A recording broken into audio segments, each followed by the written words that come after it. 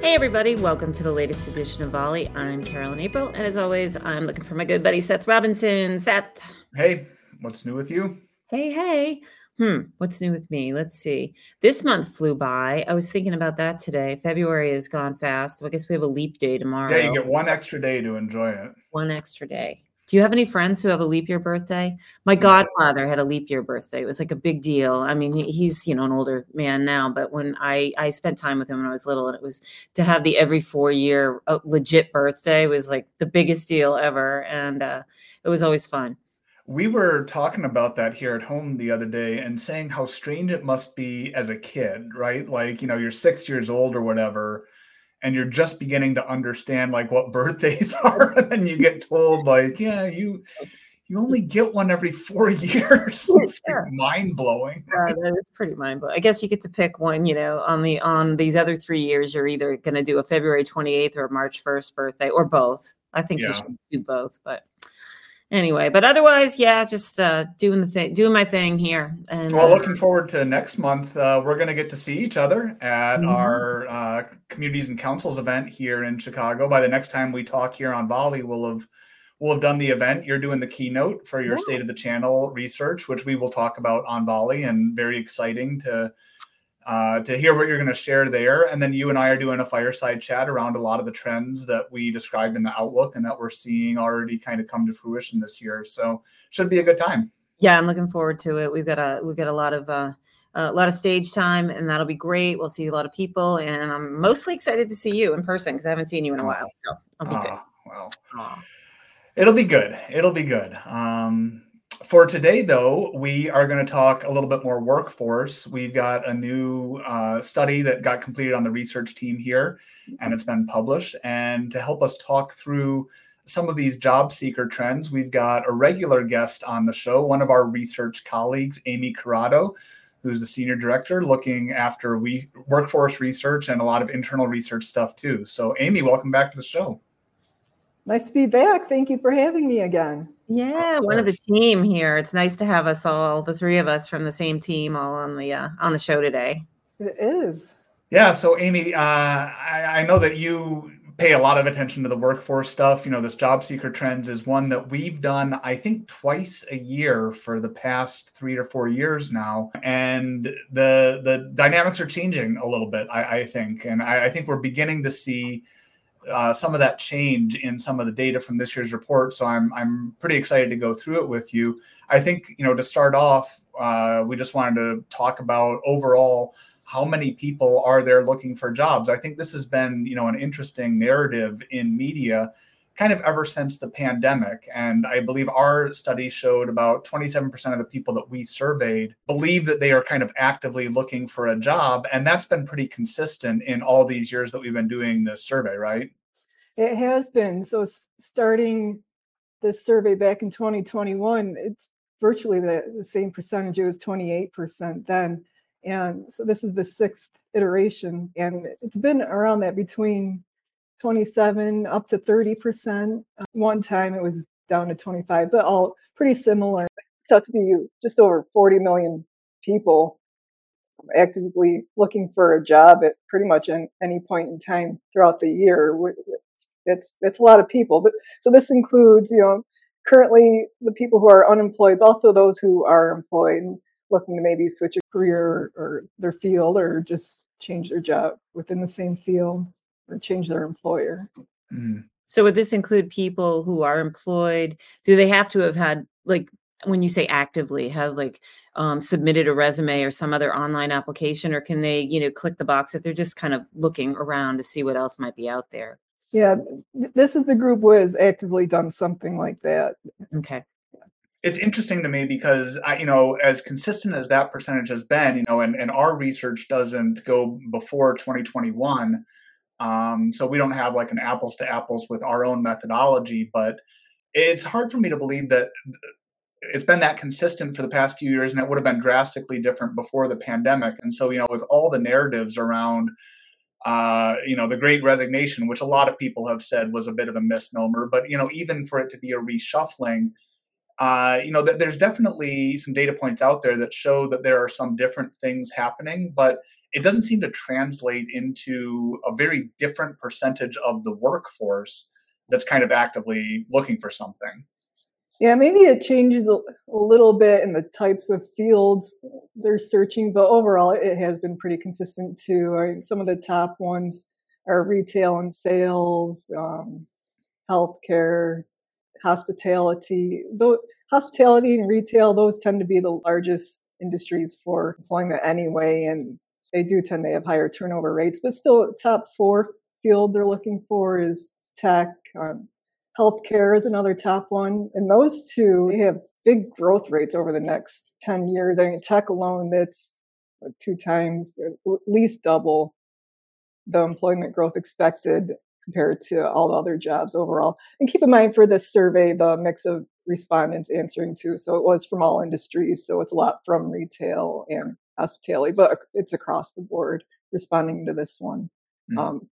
I should also mention our partner, Morning Consult, the research firm we partner with for this study since it started. So thank you to them. Yeah.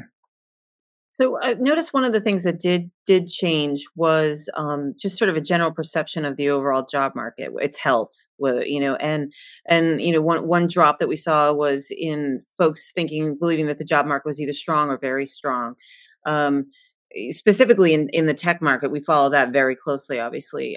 We've kind of been seeing a very strong job market for a long time. There's been some change in that. And if you follow only the tech industry itself, you'll see all kinds of headlines about layoffs and things like that can skew your perception of what the market is. But in generally speaking, for all the respondents here, if you're thinking about the job market in general, what's the big takeaway here in terms of their perceptions about whether the market's strong or not strong, and why would it be driving them to think that it's a little weaker than they may have in the past? Yeah, there's probably a few things going on there. When comparing the percentage to the last time we did the survey, there was a drop in those thinking it's a strong or very strong market.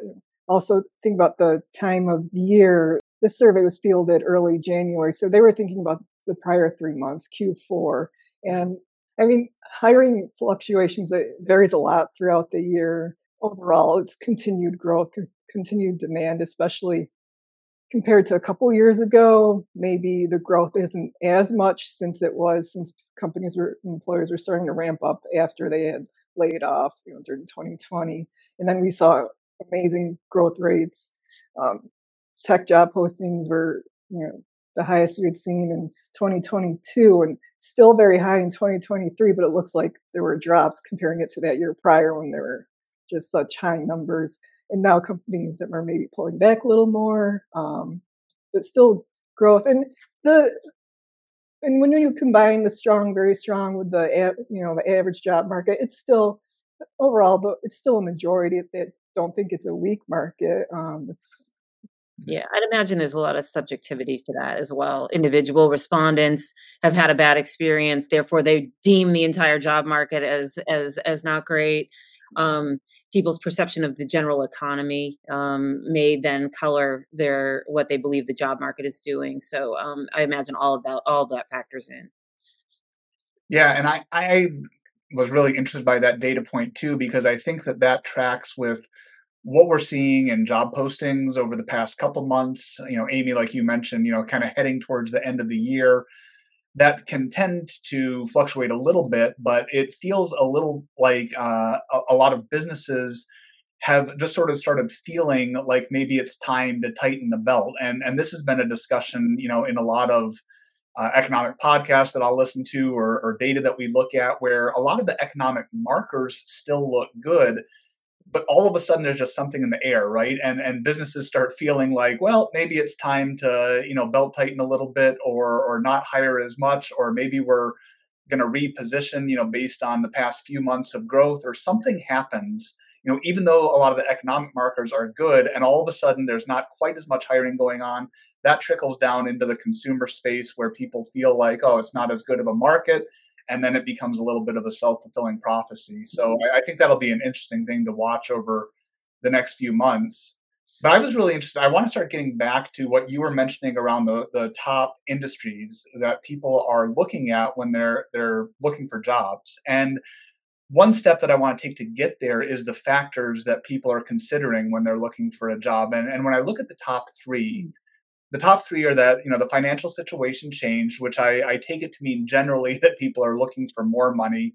And then number two would be they feel like they're stuck in a rut and they just want something different. And then number three is there's burnout or stress. And I think that first one and that third one are maybe kind of opposing forces, right? Where you might have people in lower paid situations that are looking for more money, and inevitably a higher paying job is probably going to come with a little bit more scope of responsibility, a little bit more stress. The burnout and stress, to me, I would assume are coming from people in high paying jobs that have been, burning the candle at both ends, and they're looking for a reduction in that. So I feel like these are probably two forces kind of pulling in opposite directions, and then in the middle you've got people that feel like they're stuck in a rut and they just want something different, and that could be on either end of the scale. But do you have very much insight into the segments that are responding around those factors, and if you do see any clustering around one or the other? Yeah, that's an interesting point, and yeah, I would like to dig in that some more. I think with the burnout and stress, that one was maybe a little bit more interesting to me because that came up to be into the top three factor, whereas the other two they had been in the top three. The financial change one was maybe the top one every time since we added that question, but the burnout and stress it did move up, and there's the factor of the types of jobs people are in now, that feeling of always being on, employers always wanting more from employees. Seth, to your point about like the burnout stress of being in more of the maybe higher paying, more professional career type jobs, I would argue that you could say there's probably a fair amount of burnout stress actually in the lower paying jobs. So, working for, the minimum wage to, lower paying at an hourly rate and having to put in as many hours as you can, just kind of make, meet the current demands of what everyday life happens to cost. Inflation has really killed a lot of working class families and that level of demographic that may be working in those lower paying jobs. So I could see both ends of this. I could see this being a thing that people in higher paying jobs experience, that, like you said, Amy, that always on, you can never get away from the job. It's constantly something you need to be thinking about. Versus people in lower paying jobs who may get to quit and go home when their shift's over and not think about it, yet it's a constant financial stress. Yeah, that's an interesting point. I tend to read the burnout and stress as being job related, that it's like at my job, I am feeling really stressed because of the pressures that are put on me, as opposed to I'm feeling a lot of stress from my financial situation, which I would assume then is that first option where people are saying I'm looking for more money. But the two of them could be, kind of tied together. And again, I think then that's really interesting to take into these industries, right? Where Amy, you mentioned before, health, hospitality and retail tend to be the top two, and that's where most of the jobs are. There's a lot of turnover there, and I think sometimes we've got this narrative that like everyone in those jobs is wanting to move up the ladder and wanting to move up into technology or maybe healthcare, or something that would be better paying. And in many cases, that's probably true, but that comes at a cost. That doesn't come for free, right? To move into those jobs, you're going to be moving into a job that is probably a little bit more stressful from a job perspective, even though it's paying you more to relieve some of that stress from your life situation. And it also requires a lot more skill, right? So you got this churn in retail and hospitality, that are lower paying and maybe a little bit lower skilled, and people need to build up their skills to get into these other jobs. And so I think those are two very different things that are happening in the job market when people are looking around. Yeah, what came out in the survey too is their perceptions on those barriers to entry, and you can see the difference largely there with, I believe the easiest to get into are retail, hospitality, a few others, and on the other end, they think it's more difficult to get into healthcare and tech, for example, and that goes back to the confidence gap as well. And like you mentioned, there's a lot of different ways they can address those factors. Also, employers too. It's nice to see them offering some more support for professional development. We'll always say there's more that could be done. And employees or potential employees, they're really looking for that support too, of how to best meet the needs for the job. And going back to the reasons for seeking a different job in the first place, right? It's not often just one reason. Most of the respondents in this survey, they were saying it was multiple reasons, not just one. Yeah, that makes total sense. Seems to me in terms of the barriers for entry, or moving, trying to elevate and move from one of the easier to get into jobs in hospitality or retail, and then moving your career into something like healthcare or tech, which would be the next number two on our list there. Um, I think the big barrier is the jump between those. The first set of jobs and the second is you're going to need some sort of higher education slash training slash certification. So there's something that you're going to need to do, which is going to be an investment, which is going to require money, time, all of that. And so that perhaps is what the biggest hurdle is for people who would like to move from that first set of jobs, and kind of elevate to the next set of jobs and move into a different career. So the question, I think, becomes, who makes it easier, for that bridge to happen, when it's training, when it's other professional development, whatever higher ed you might need. Is it incumbent upon, obviously the individual has to go pursuing it, but also like maybe, the industries themselves, healthcare, technology, et cetera, have to put that ladder into place to help people move from one career choice to another as well. That would be helpful, yes, beyond just employers, association Yep. like us. Yeah, there's a lot of people working on this problem, and trying to kind of upskill the entire workforce and match people up with their interests and some of their strengths. And that probably leads into our closing point here. We can hardly let an episode of Ollie go by without mentioning artificial intelligence. And that was, one of the new features of this year's study. And I was interested to see, what people are doing with it right now, which is kind of what you would expect. They're feeding their cover letters and their resumes probably into chat gpt or some other tool like that, and getting it to revise that or enhance that or do something with that. That's the most popular option that we see. But looking into the future, when we ask people what do you expect to be using AI for, the biggest jump that we see, and the top option for the future, is using AI to somehow match your skills with available job openings, right? And I think that that's so interesting to see because, again, ChatGPT is what everyone thinks of today. It's the tool that we have available, and that's what everyone is, using and also kind of building, their plans around. But even these job seekers can see that there's this more complex option out there where the tools that they're using to develop their skills or validate their skills or list their skills could eventually be matched up in some way with these job postings, and jobs could be surfaced to them, in some way. And that's not really something that's, I think, available today, but it's a place that we could get to. And I don't think it's going to be as direct a use of artificial intelligence as ChatGPT is, but it's a really interesting possibility. And it's interesting to see, again, that so many are thinking that that is the top option that they might use AI for in the future. Yeah, I was a little surprised that it worked out to be close to half of the job seekers saying they had tried at least one AI method in their um, seeking of a new job.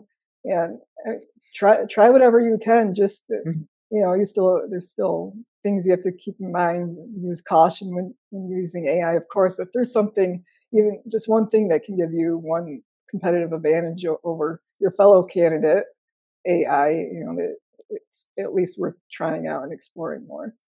And that was one of the concerns too, or frustrations, challenges they experience in looking for a new job. Top one being is the time invested in applying for a new job and interviewing. So using AI that can help save you time. My dad said before, when you don't have a job, your full-time job is looking for a job. So, but maybe you can maybe not spend as much time on it as necessary with the help of AI.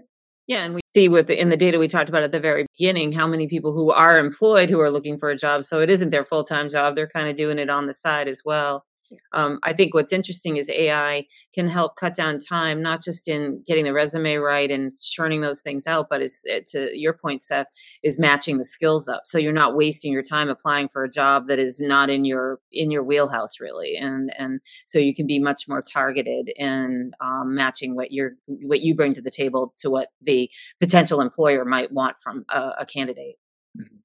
Well, we certainly haven't covered everything in the study, Amy, but we've touched on a lot of it, and we will include the link to the study in the show notes here so that people can go out there and check out what job seekers are doing, whether they are someone that's considering a job change themselves, or whether it's maybe an employer kind of looking and seeing what these trends are and what people are going through, so that, as we said before, the employers can maybe kind of take a step up and help bridge the gap in some ways here. So, Amy, thanks for your time. It's always great to have you.